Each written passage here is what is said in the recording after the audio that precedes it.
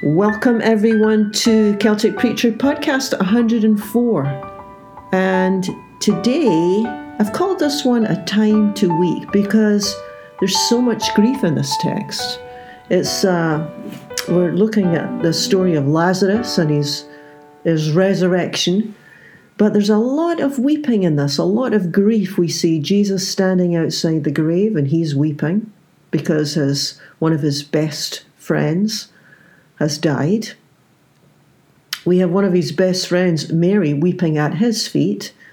And we have the sister, Martha, just completely bewildered why Jesus doesn't do something or didn't do something faster. The disciples tend to be in their usual confused mode. So yeah, there's a lot going on in this text, and it's from John 11. And you know John, if you know anything about the Gospel of John, he was a bit of a mystic. So his writing is very different from Matthew, Mark, and Luke. You know, when he writes, John can't help but use lots and lots of metaphors to describe Jesus. You know, he's the bread of life. He's the Alpha and the Omega.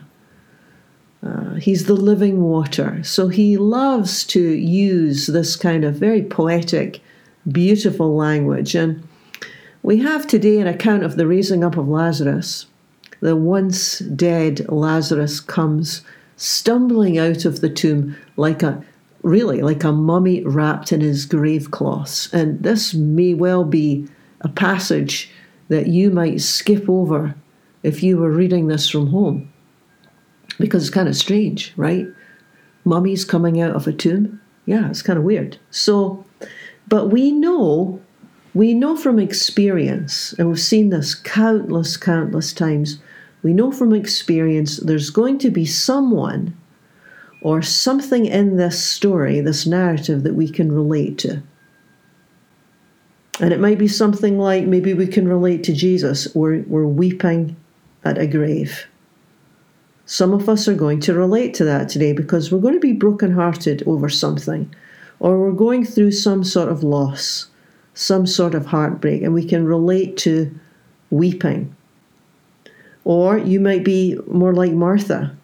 You know God's all-powerful, but you're really not exactly sure if God can help your particular situation. Or maybe you're like the disciples. Why does everything have to take so long? Why did Jesus delay in helping Lazarus? Why didn't he just rush there and do something rather than wait around and then have him die? So they're kind of confused, right?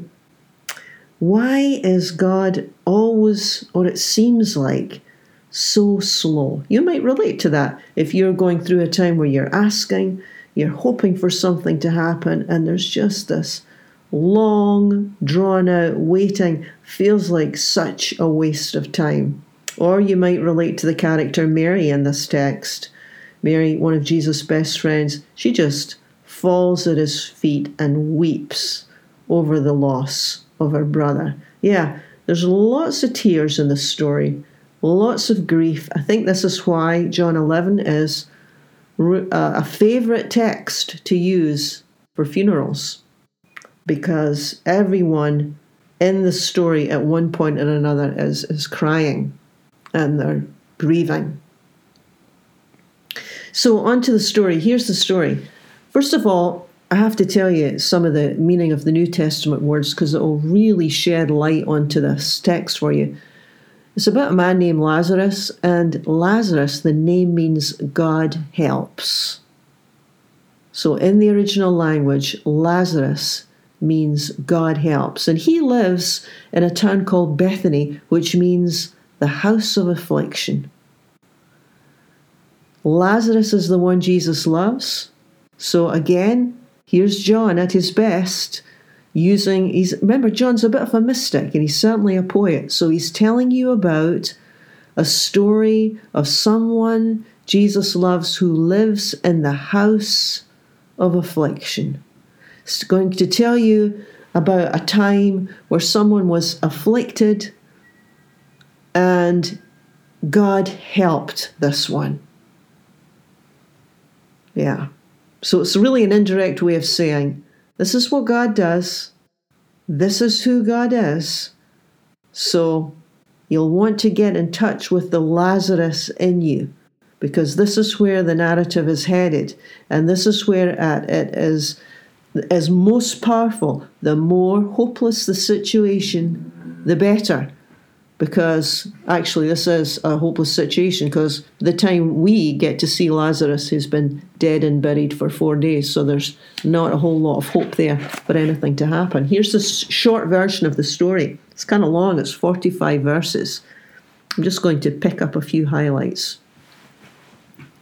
Jesus got word that his best friend Lazarus was sick. And surprisingly, he does nothing for 2 days. He stays where he is. He's in Jerusalem. And he does nothing. And the line is, Jesus loved Mary and Martha and Lazarus, this family. This was the family that he would hang out with when he wasn't with his disciples. He wasn't working. So these are his best friends, Mary, Martha, and Lazarus. He hears that Lazarus is sick and he does nothing for 2 days. And in that 2-day time where he is apparently doing nothing, Lazarus dies. It's a long journey to get to Lazarus. It's 2 days on foot.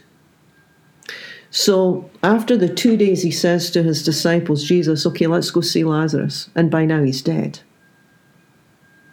So they start on this long journey back, and when they arrive at Bethany, or the house of affliction, Lazarus' sister, Martha, runs out to meet him and actually scolds him and says, if you had been here, he would not have died.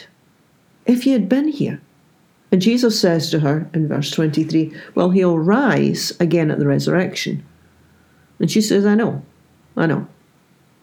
And Jesus says, Martha, I am the resurrection and the life. And then later, Jesus goes on and he meets the other sister, Mary, who is grieving back at the house. All the friends are grieving. They all go to the grave. So there they all are at the graveside. Martha, Mary, all the friends. Jesus stands outside the cave weeping. Just like a funeral, right? Well, it's like a funeral until Jesus calls Lazarus to come out of the grave. And of course, everyone is shocked and horrified because this guy's been buried for 4 days. And Jesus asks that the stone of the cave be rolled away. They're even more shocked when Lazarus stumbles out of this dark tomb, all wrapped up like a mummy. Now, this is kind of amazing here. If you are at all familiar with the Easter account, if you're at all familiar with what happens at Easter time, you need to know that this is the final sign, the final miracle in John's Gospel. Actually, John doesn't call them miracles, he calls them signs. And the signs are always giving us information or telling us something about God. So John deliberately puts this sign of Lazarus as the very last thing Jesus did before his own death and subsequent resurrection. So it's almost like a little sneak preview of what's to come. It's a very creative, interesting way to write something. Actually, you can look at the scripture as a piece of literature in the sense that it has all these different kinds of genres. It's got prayers, it's got narratives, it's got poetry, it's got creative writing in it, and songs, all sorts of things. And so John is using this very creative perspective, and he's giving us a hint of what is going to come, which would be Jesus' resurrection, and of course, actually, ultimately, our own, which is a whole other subject, isn't it? So this Lazarus was actually Lazarus. I think it would be fair to say Lazarus is more revived than resurrected. The difference being that Lazarus is revived and then he goes on and has a life and then he dies like everyone else.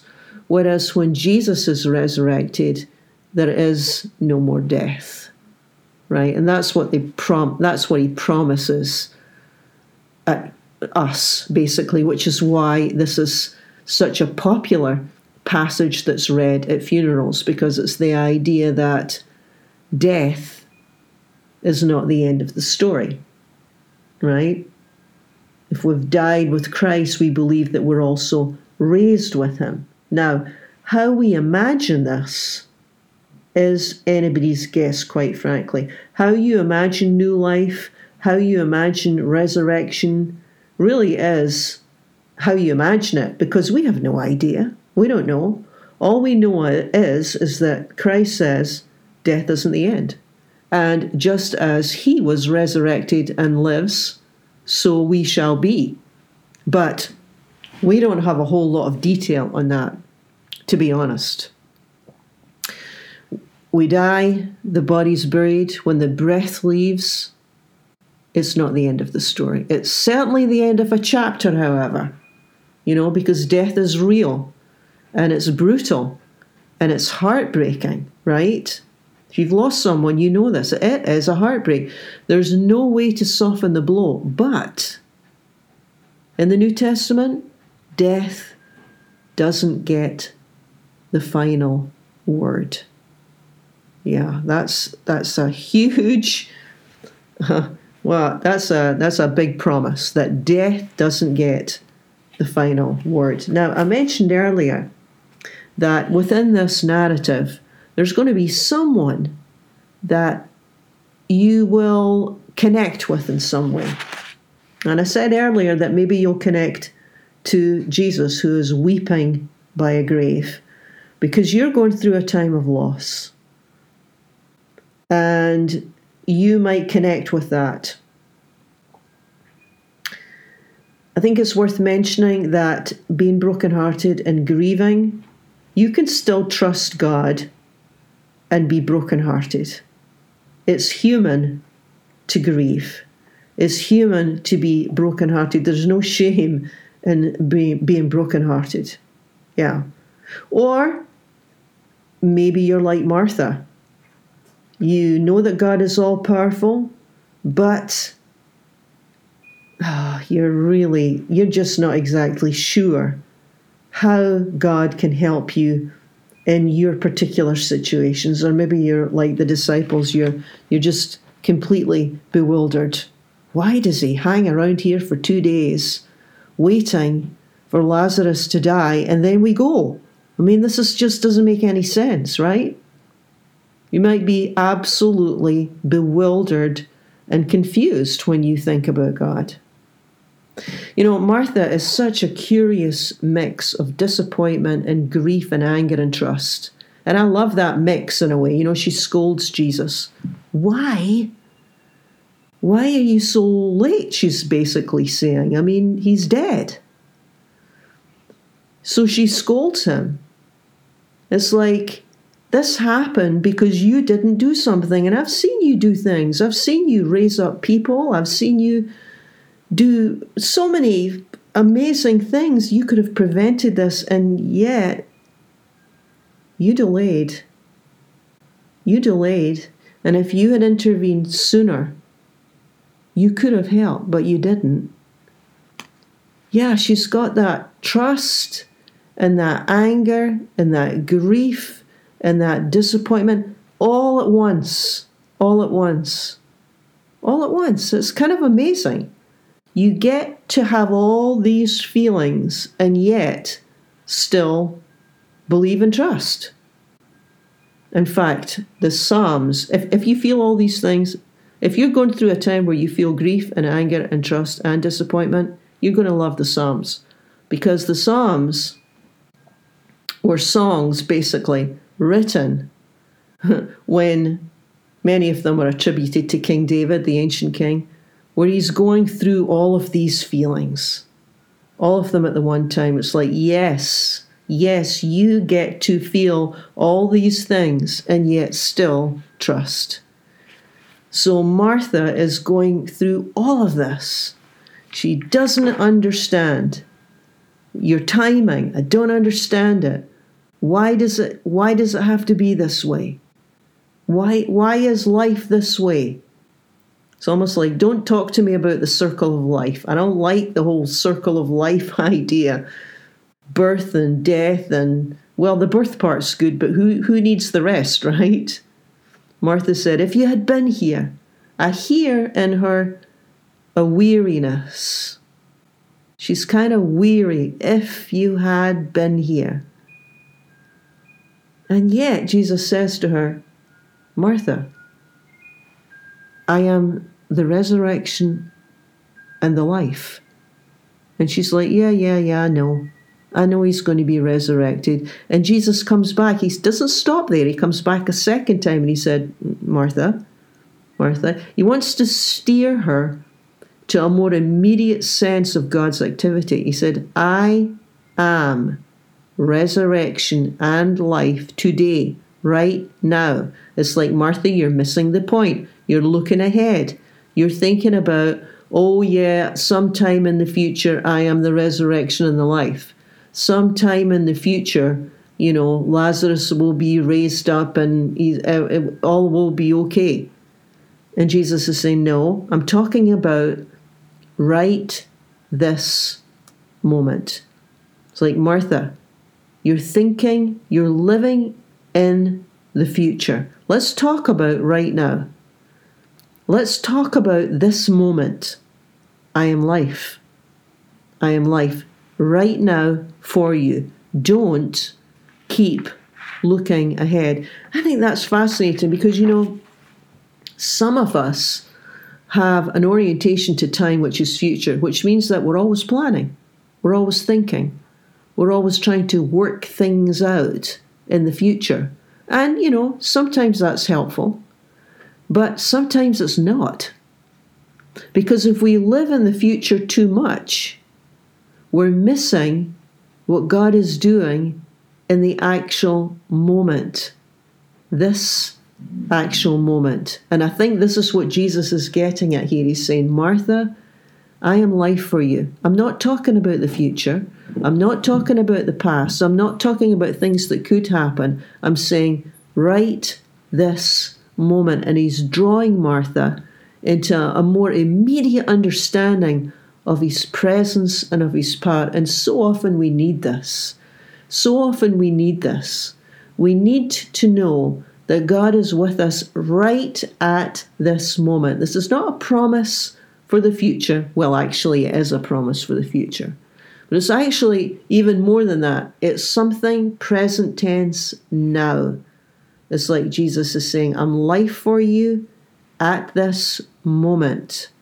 I'm coming to you right at this moment. I'm helping you right at this moment. Never mind the future. Stop thinking about the future for a minute, right? Right at this moment, I am here for you. I'm resurrection. I'm bringing you life. Where do you need to see this resurrection power? Where do you need to see this life? There's the prayer. There's the prayer. There's the heart cry. As you look at your life and as you see the dying pieces, or you see the hopeless pieces, the pieces that seem beyond help, and then the Christ comes and says, okay, I am life. I am life. It might be a change of perspective that God brings, a new way of looking at things. It might be a change in circumstances. It might be a change in you. It might be a change in someone else. There's a million things God can do to bring life to your particular situation. But that's the prayer and that's the heart cry. God, come and bring your life, your resurrection to me at this moment, at this time, right now. Well, thank you for joining me. You have been listening to Celtic Preacher. Join with me again next week for for another episode.